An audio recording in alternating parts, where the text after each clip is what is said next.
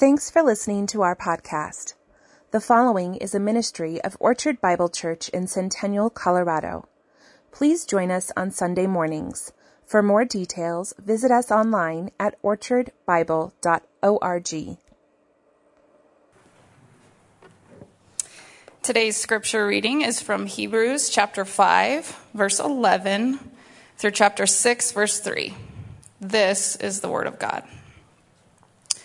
About this we have much to say, and it is hard to explain, since you have become dull of hearing. For though by this time you ought to be teachers, you need someone to teach you, again, the basic principles of the oracles of God. You need milk, not solid food. For everyone who lives on milk is unskilled in the word of righteousness, since he is a child. But solid food is for the mature, for those who have their powers of discernment trained by constant practice to distinguish good from evil. Therefore, let us leave the elementary doctrine of Christ and go on to maturity, not laying again a foundation of repentance from dead works and of faith towards God and of instruction about washings, the laying on of hands, the resurrection of the dead, and eternal judgment. And this we will do if God permits.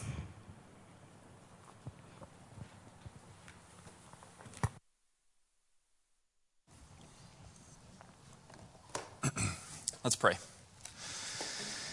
Dear Lord, thank you for your word. Thank you for its intense detail. The fact that we can study your word for a lifetime and not plumb its depths.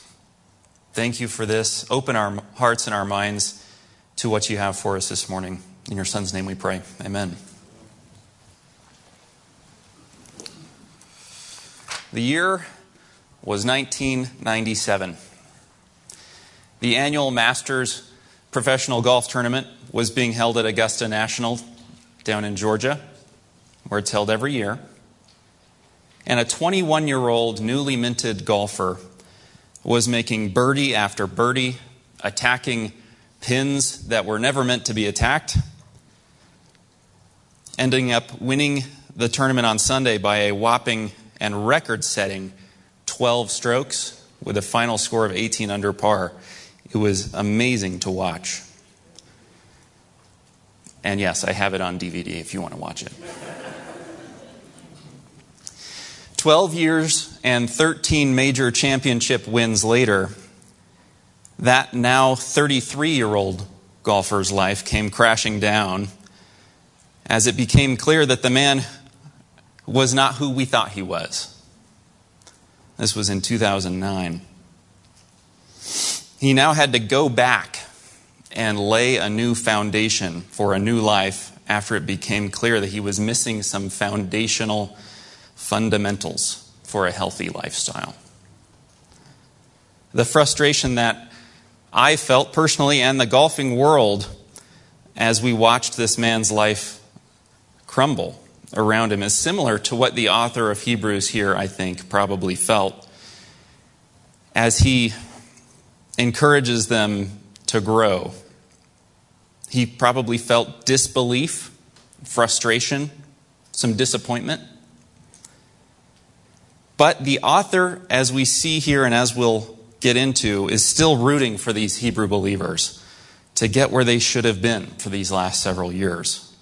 Just as many will be rooting for Tiger when he returns from his most recent set of injuries.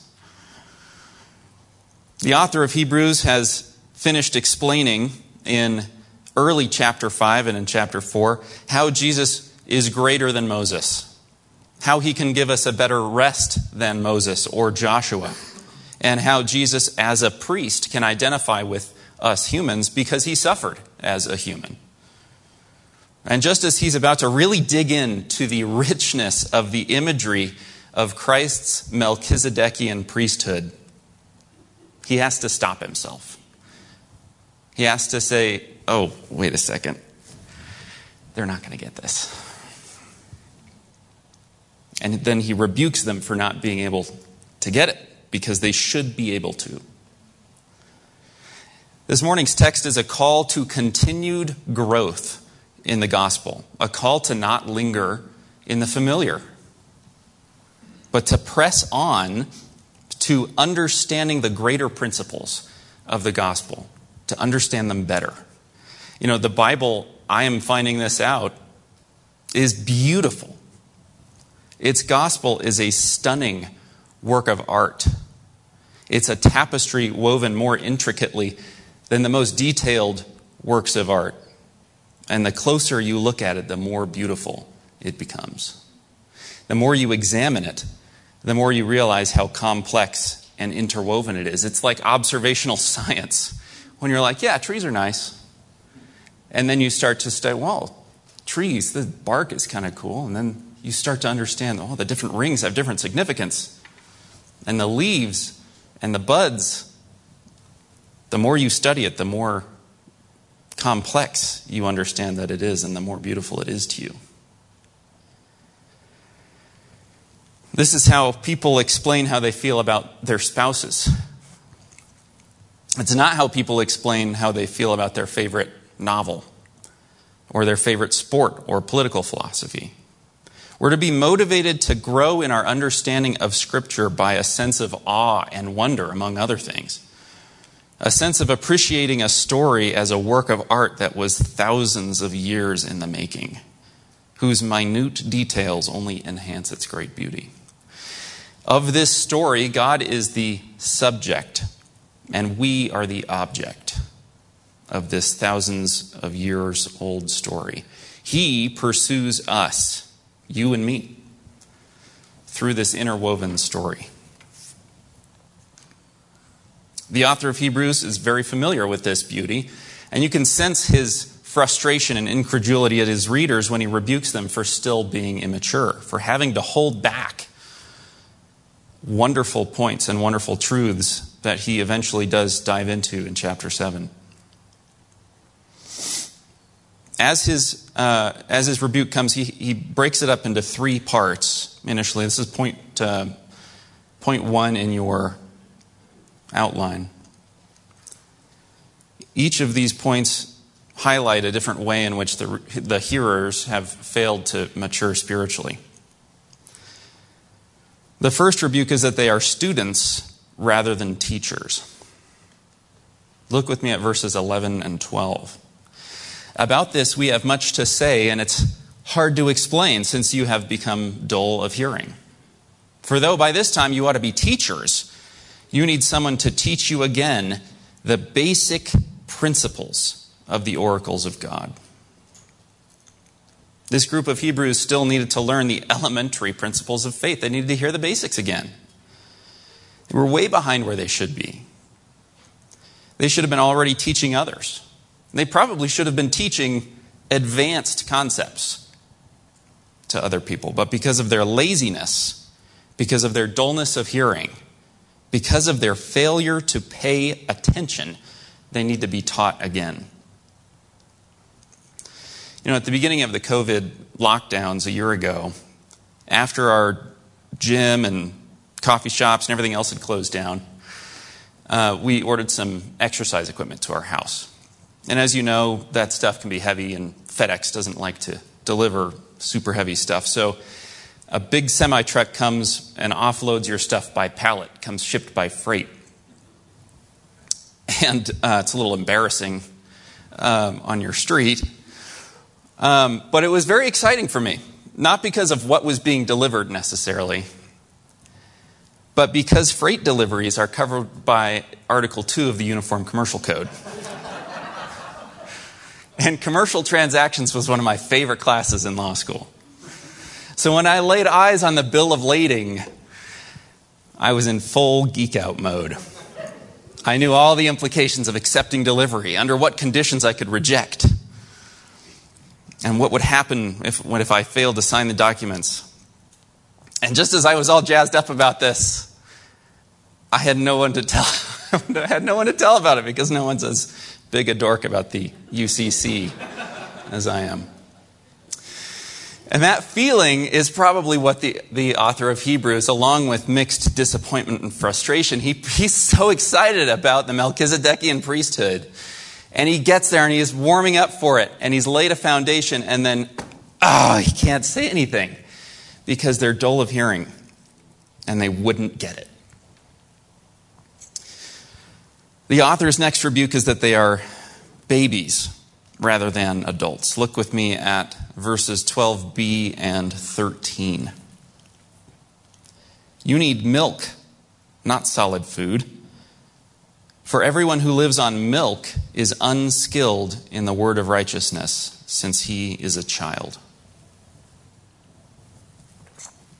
They still require milk. They can't digest solid food. They're not growing. Their development has been arrested. They can't digest steak. They can't even chew steak. They're like little babies. And they need to be nursed with the elementary principles of the gospel again until they begin to cut their teeth. You know, any of us with kids know the rainbow nightmare of the first 2 years of life. Babies are really cute, but they don't sleep through the night. There's constant change. You have to cover your power outlets and gate your stairs. You know, they don't understand you and you can't understand them. Every moment contains some amount of worry about mortal danger, intermixed with moments of indescribable love for this little person that you can't even have a conversation with yet. You know, I can remember when Shayna and I wished those first couple years would move a little quicker, if for no other reason than the constant threats of physical danger that we were neutralizing, especially because of our firstborn. We didn't know. We didn't know that SIDS is very rare, but we're up at night worrying about SIDS. But as any parent will tell you, it's worth the worry. It's worth the work, because soon they'll grow up into toddlers, and those little toddlers will grow up into youngsters and adolescents. They'll begin to understand what you do for a living, sometimes. They'll understand what a mortgage is, how to manage their time and tasks. And they're building on those fundamental building blocks that you taught them as a baby and toddler. How to avoid danger and how to seek success. It's a special privilege to watch children grow. And just as we know the expected course of human physical development and what to watch for, the author of Hebrews knows the expected course of spiritual development, and he's not seeing it. Just as it's disturbing for us to see a 10-year-old nursing at his mother, it's equally disturbing for the author here to see the arrested spiritual development of these Hebrews. The third metaphor the author uses here is that they're amateurs rather than pros. Look at verse 14. But solid food is for the mature, for those who have their powers of discernment trained by constant practice to distinguish good from evil. The Hebrews had neglected their practice. They were no more skilled than when they began and first learned of the gospel. You know, writer and researcher Malcolm Gladwell has popularly theorized that in order to become a professional at something, or perhaps even the best in the world, you need to spend at minimum 30,000 hours doing that thing. 30,000 hours of practice. And that's an astronomical number, but if that's 6 hours every day, with no breaks on weekends or anything, that's 13 years, 8 months of practice. And these Hebrews should have been pros by this time. Maybe not 30,000 hour pros, but they should have been well along their way. But they can't even distinguish good from evil. A quick note here before we move on. Everyone's been there. Everyone has been a student. Everyone has been a baby. Everyone's been an amateur. Spiritually and otherwise. If you are a new Christian or a very young person, listen to your lesson as a student. Drink your milk as a baby and keep practicing to become a pro. The problem with these Hebrews is that they had been babies for so long. But we all need to crawl before we can walk, and all babies are supposed to crawl. But once their kneecaps ossify and turn into bone, you should be walking upright. point 2 in your outline is recap of foundational beliefs. These Jewish believers had 3 main areas of doctrine that were considered the pillars of Christian belief in the early Hebrew church. These are areas in which new Jewish believers needed instruction particularly because they were tied to existing Jewish traditions which they would have been familiar with. There would have been overlap or conflict in these areas specifically. These areas were repentance from dead works and faith in God, washing and laying on of hands, and resurrection of the dead and eternal judgment. There are 6 things. They've been grouped by most commentators into those 3 sections. All these were very important for Jewish believers to learn as a foundation of Christian belief. So first, let's look at repentance from dead works and faith in God. So over the span of church history, there are at least 2, I'm sure I'm missing many more, but there were at least 2 instances where repentance from dead works and faith in God needed to be restated. When God's people had looked at His Word and saw only rules and thought works were the most important thing. They became so focused on following all these rules that in their zeal, they made supplementary rules. Safe harbor rules. Okay, if we follow the safe harbor rules, we're definitely not going to violate God's main rules. And these 2 periods, you may have guessed, were 16th century Catholic Church and the period during Jesus' ministry. First century Jewish thought had made all these rules. And that was the Pharisees and the Sadducees who had made these extra rules, and Jesus rebuked them for that. But they'd completely missed personal faith in God and repentance from dead works. And this was especially true for Christians in the first century who were coming out of Judaism, which is why he brings this up. It's foundational to the gospel. We cannot close the gap between us and God. A person can't buy themselves out of slavery. We can't reconcile our relationship to God. Listen to what Paul writes in Galatians 5, 1-6. He's talking about circumcision here, but when I read circumcision, hear Jewish law, because that's his way of referring to it in this instance. For freedom, Galatians 5, 1-6, for freedom Christ has set us free. Stand firm, therefore, and do not submit again to a yoke of slavery. Look, I, Paul, say to you that if you accept circumcision, Christ will be of no advantage to you. I testify again to every man who accepts circumcision that he is obligated to keep the whole law. If you do this, you are severed from Christ. You who would be justified by the law, you have fallen away from grace. For in Christ Jesus, neither circumcision nor uncircumcision counts for anything, but only faith working through love. This isn't the only place that Paul mentions this. He mentions it many times in the book of Romans, but for the sake of time, we'll move on.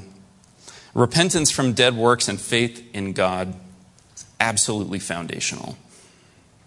And the Hebrew believers had to keep hearing this. They had to continue to get this down. They wanted to go back to Jewish traditions and practices. And the author of Hebrews warns them that they're at serious risk if they don't grow past this. Repentance from dead works and faith in God can be categorized as soteriology. I've pointed out in your bulletins. The doctrine of salvation. How people are saved, the mechanism through which they are saved. It contains all the salvation metaphors we're used to hearing: redemption, reconciliation, adoption, courtroom justification, propitiation. It's crucial to understand how we are saved, what matters to that process and what doesn't. The author here then mentions, he goes on the second area here, Pneumatology 101. He mentions the washing and laying on of hands as a foundational doctrine for those first century Jewish believers. Again, these are areas where these Hebrew believers were used to Jewish practices of washing, purification rites, and laying on of hands. The laying on of hands likely refers to the transfer of guilt to a sacrificial animal. They would have received teaching between the differences between Jewish ceremonial rites and ceremonial purification and baptism. And they would have received teaching about the laying on of hands and the transfer of guilt to Christ. You know, there are a lot of ceremonial laws in the Torah. And some of these would have been difficult for these Jewish believers to part with, because it's not just a part of their religion, it was a part of their culture. It's fair to assume that these Jewish believers weren't just going to up and move once they had faith in Christ. They still had to live in a Jewish culture. They still had Jewish friends and Jewish practices. It was pretty difficult. And it's been mentioned in prior weeks, but these Hebrew believers were at risk of falling back into Judaism. One of the reasons they were at risk of falling back into Judaism was that Judaism was an accepted religion within the Roman world. Within the Roman Empire, you had to worship the emperor. If you didn't worship the emperor, you were killed. It was capital punishment. And so Judaism had been accepted from this, but Christianity had not been. So if you left the Jewish community to a new religion, to a new faith, you were taking your life in your own hands. Getting back to the washing and laying on of hands here. Washings probably referred to the differences between ceremonial purification rites and the one-time rite of baptism as new believers in the new covenant. He probably wanted to, the author here probably wanted a deep dive here, but he only kind of skims the surface. He only refers to this as, yeah, there were differences, and you've already learned these differences. But I'm sure that he wanted to look at what Christ taught his disciples when he washed their feet in John 13. You remember Jesus washed the feet of the disciples, and Peter popped up and said, "Don't just wash my feet, wash all of me, if this is what I need to be pured." I'll read that passage in a second. They have been washed fully already, as is signified by baptism. That is the initial washing. And they don't need to be fully bathed, as Peter suggested. All they need to do after they've been washed, signified by baptism, is that they need for their feet to be periodically cleansed. This is us when we confess our sins to one another. We pick up the dirt and dust and garbage of the world on our feet as we walk through a sinful world. And we must constantly confess our failures and accept the humbling foot washings of Jesus. And as we confess our sins to him and others, he instructed his disciples to wash each other's feet. Jesus said, "The one who has bathed does not need to wash except for his feet, but is completely clean." This is in John 13. "If I then, your Lord and teacher, have washed your feet, you also ought to wash one another's feet." We're to confess our sins to one another and wash one another's feet. We're to bear one another's burdens. And all these layers are bound up in this principle of baptism.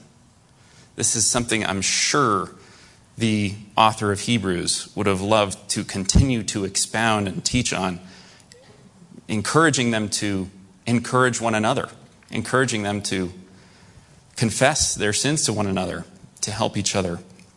But he couldn't get there because they were dull of hearing. With respect to the laying on of hands, Commentator Johnson notes that the difference between the constant sin offerings in Judaism, where guilt was transferred to the goat by a laying on of hands, as described in Leviticus 16, and the one-time transfer of our guilt to Christ. Christ being our sacrifice, our sacrificial lamb, has taken our guilt in the same way the goat bore the guilt in the Old Testament and in the Old Covenant. But these Hebrew believers had only learned the initial differences between these areas of purification rites and baptism, laying on of hands. They couldn't fully grasp this. They knew that, okay, Jesus is the new sacrifice, all right. But they couldn't dig any deeper than that. Third, under point 2, resurrection of the dead, eschatology, number 101. These new believers had a glimpse of eschatology, beliefs about the end times. They had been taught that there would be a resurrection and that there would be a final judgment. Keep in mind there was an entire camp of belief among Jewish leadership at the time that there was no resurrection. This was the Sadducees' position, that there was no resurrection, this life is all there is. The Sadducees were the leaders of that group, and the Pharisees believed there would be a resurrection. There was a conflict. There wasn't a clear Jewish point of view there. But the new Hebrew believers were taught rightly that there will be a resurrection and that Christ was the pioneer of that resurrection for all who put their trust in him. Christ's rising from the dead, as we'll celebrate next week, was identified as the first fruits of resurrection. He defeated death, and we can share in that victory over death if, of course, we trust in Christ. Moving along, point 3 in your outline is remonstrance to mature. Now, this isn't exactly the right word, remonstrance. I had to look it up. I thought it was the right word. It's not exactly, but it starts with an R and it's close enough. So after his fairly blunt rebuke of the Hebrew believers, the author turns to a gentle encouragement. He says, let's leave these elementary doctrines and go on to maturity. He uses that term that we all kind of default to when we're trying to encourage someone. Okay, come on, let's go. Let's do this. He includes himself in it. And he's trying to soften what he probably felt was pretty blunt.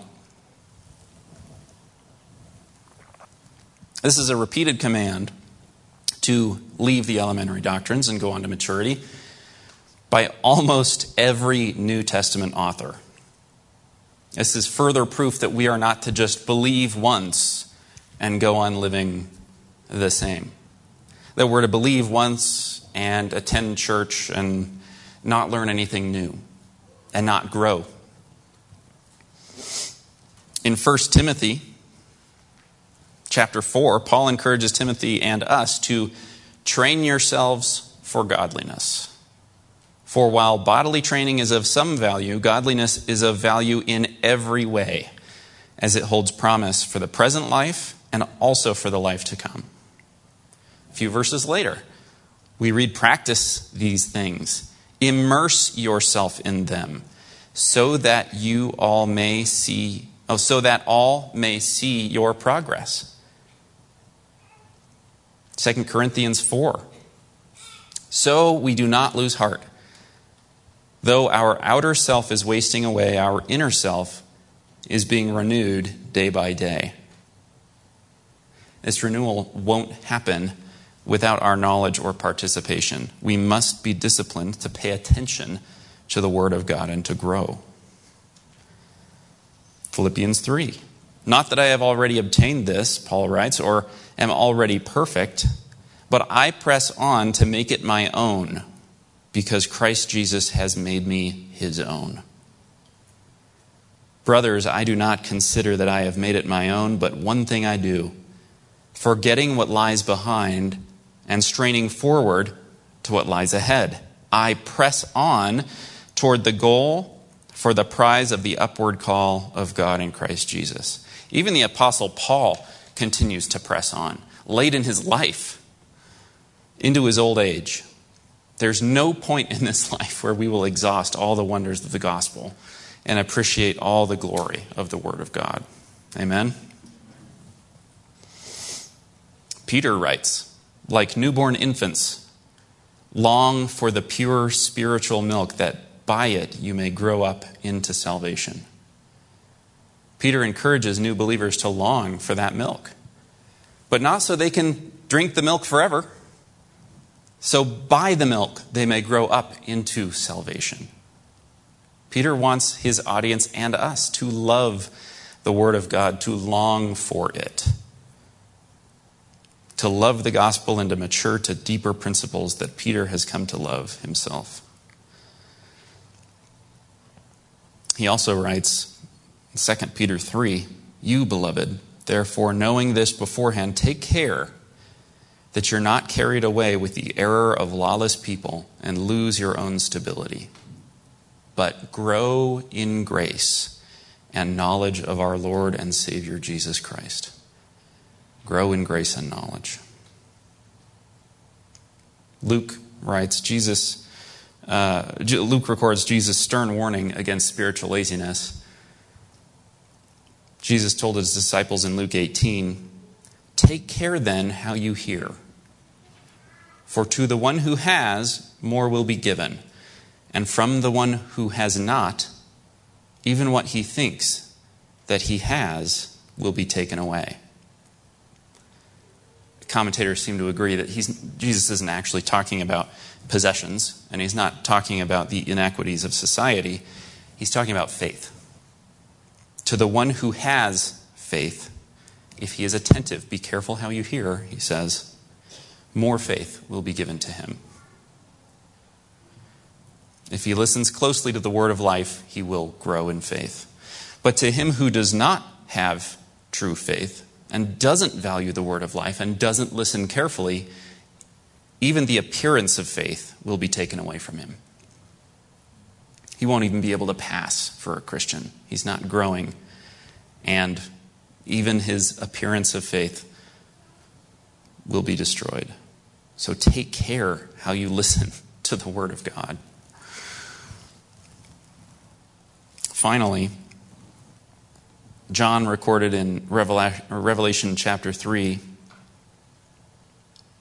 what Jesus said to the church in Laodicea. This is Jesus speaking as recorded by John. "I know your works, Church of Laodicea. You are neither cold nor hot. Would that you were either cold or hot. So because you are lukewarm and neither hot nor cold, I will spit you out of my mouth. For you say, 'I'm rich. I've prospered. I don't need anything.' Not realizing that you're wretched, pitiable, poor, blind, and naked. I counsel you, buy from me gold refined by fire so that you may be rich, and white garments so that you may clothe yourself, and the shame of your nakedness may not be seen, and salve to anoint your eyes so that you may see." Doesn't this sound like the American church today? We're rich, we're prosperous, we need nothing. We're comfortable. We don't feel pressure or the need to grow spiritually. But if we stagnate, if we lose our heat and become lukewarm, we're in mortal danger, as we will hear from Lars in a couple weeks. Okay, hopefully by now you are convinced that it is a biblical command to grow, and that we are encouraged by almost every New Testament author to grow. If you're not growing, it is a serious and urgent problem. So, how do you grow? What's next? Here are 7 things that you can do practically in today's environment that you can do to grow spiritually. These aren't mine. I'll credit Alex Strauch with most of these. First of all, I'm going to skip ahead and then skip back. I want to say as a note here, chapter 6, verse 3 of our passage says, we will do this if God permits. We will grow if the Lord wills. In order for us to grow, we first have to be disciplined. We have to want to grow. But above all, the growth in us is performed by the Holy Spirit. We cannot grow in grace and knowledge of Jesus without the Spirit's enablement and God's will. If you don't feel like you want to grow, if you feel spiritually stagnant, ask God for the desire to grow. James wrote that if you ask for wisdom, he will give it to you. And if you ask for growth, truly you will see it. Okay, 7 things you can do practically. First, pray. Ask God for the desire to grow and for the discipline to grow. So practically, number 1, I've left you a lot of room to take notes here under point 3. Number 1 on this, protect your prayer life. Protect your time to devote yourself to prayer. Acts 6:4 said that the apostles were devoted to prayer. Is that how someone would describe you today? Is Joe devoted to prayer? I'm preaching all of these to myself this morning, so I need all of them. Number 2, protect your time for Bible reading. Guess what happens if you don't protect your time for Bible reading? It won't happen. You won't read your Bible. If you don't have dedicated time to read the Word, you'll have to fit the Word into the nooks and crannies of your day. And when you arrive at those nooks and crannies, you're like, I've got 15 minutes. Guess what you're going to do? You're not going to sit down and read the Bible. You're not going to do something that you're supposed to do. You're going to scroll through social media. You're going to make yourself a snack. You're going to sit down and decompress. Maybe you'll pray a little bit, which is great. But if you don't have dedicated time to read the Bible, it won't happen. Pick a time that's best for you. For me, it's first thing in the morning, first few minutes of my day. As soon as I wake up. Protect your time for Bible reading. Number 3, read or listen to significant books. People who know me best know that I won't shut up about Martin Lloyd-Jones's sermons on Romans 3 and 4. I won't shut up about John Stott's Cross of Christ. And the latest thing I won't shut up about is Dane Ortland's Gentle and Lowly, which many of you are reading. But the books that will contribute to your spiritual growth don't have to be spiritual books necessarily. One of the most interesting and encouraging books I read in 2018 was Walter Isaacson's biography of Albert Einstein. Einstein, as you know, was a European Jew living in Europe during the 1930s, and he fled Europe leading up to World War II and the Nazi Party coming to power. Einstein contributed probably more to the field of physics than anyone else in the 20th century. I don't think there's any dispute about that. But after reading the story of his life, I discovered there were 2 reasons for this. Now, Walter Isaacson was not a Christian. He's not a Jew, I don't think. This was kind of just a secular account of Einstein's life. But it became apparent that first, there were 2 reasons that Einstein was so smart. And if I'm wrong, Doug Beeson, come talk to me and correct me. But first, God gave him an incredible mind. I mean, he had the raw material, and he nurtured it. And he just had the raw intellect to be able to discern these things. The way he visualized and communicated concepts was way ahead of his time. The second reason was that he was looking for a design as he was discovering. He was able to dismiss ideas that didn't fit what he knew about God. He knew God's design would be surprising and wonderful, not chaotic and confusing.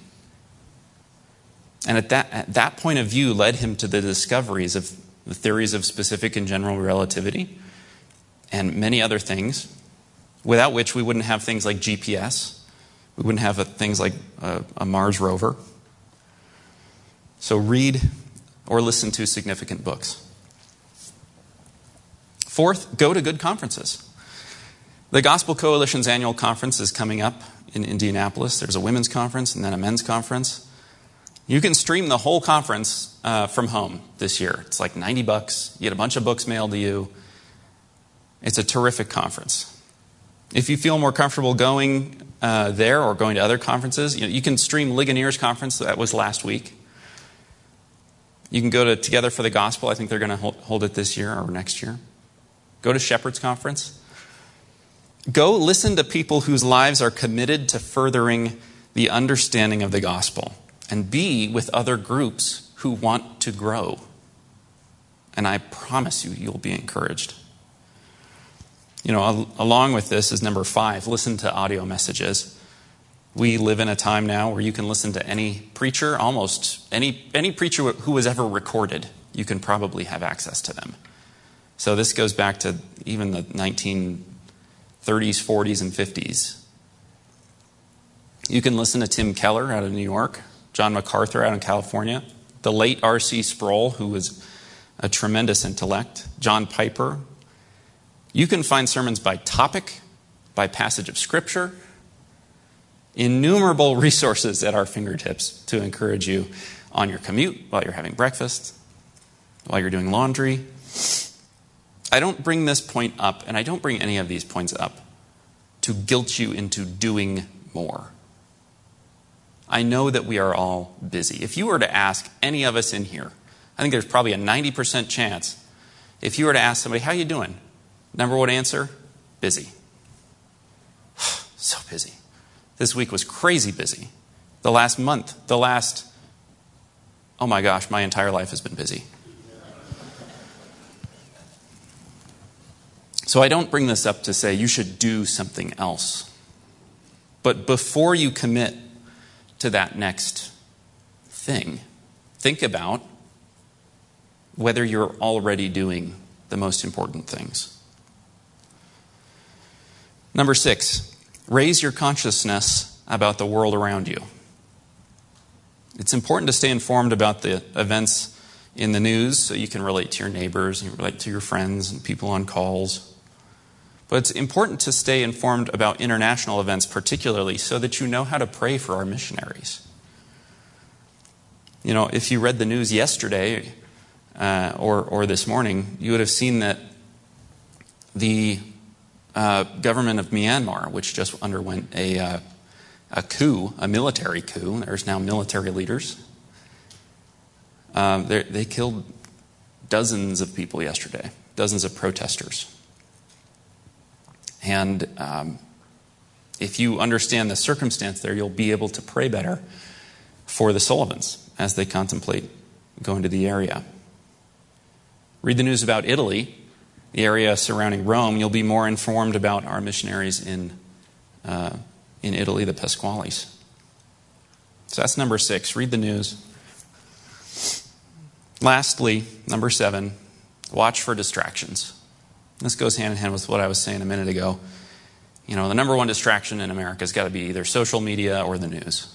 And I just told you to read the news, but some of you are saying, I get my news on social media. But just watch for distractions. Watch for things in life that are draining you, that are unnecessary, and that don't have any eternal value. The pandemic has had us inside and isolated for such long periods of time. We've probably lost all sense of normalcy around screen time and what's healthy. And a lot of this time was during the winter where you couldn't really do anything else. You couldn't go outside. But just be on your guard for distractions.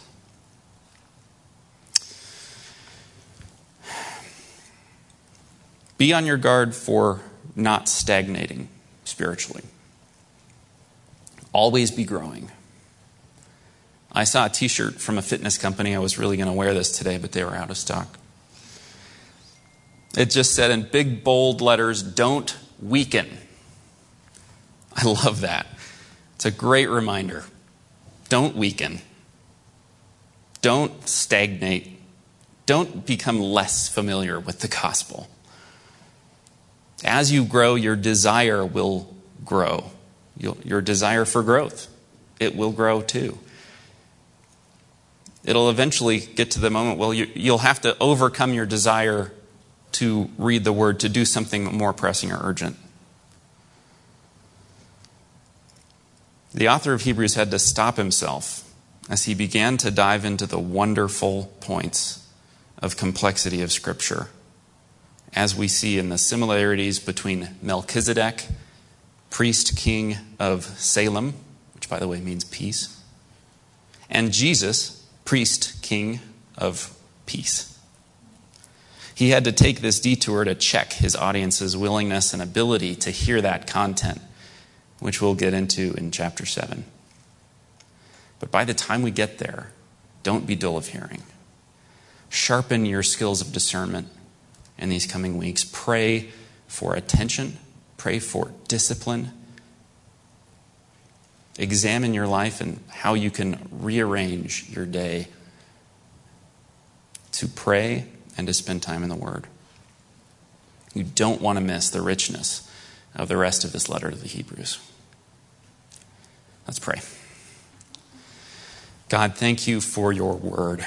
Thank you for your gospel. This story of you pursuing us over thousands of years.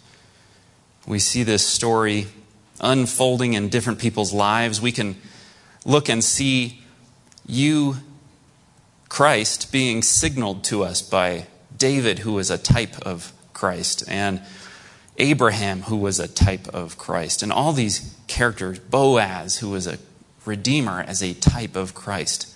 The more we examine these things, the more we can find out about you, about your gospel, and even about us. Thank you for your precious, beautiful, complex, and wonderful word. Give us the passion to grow in it. In your Son's name we pray. Amen.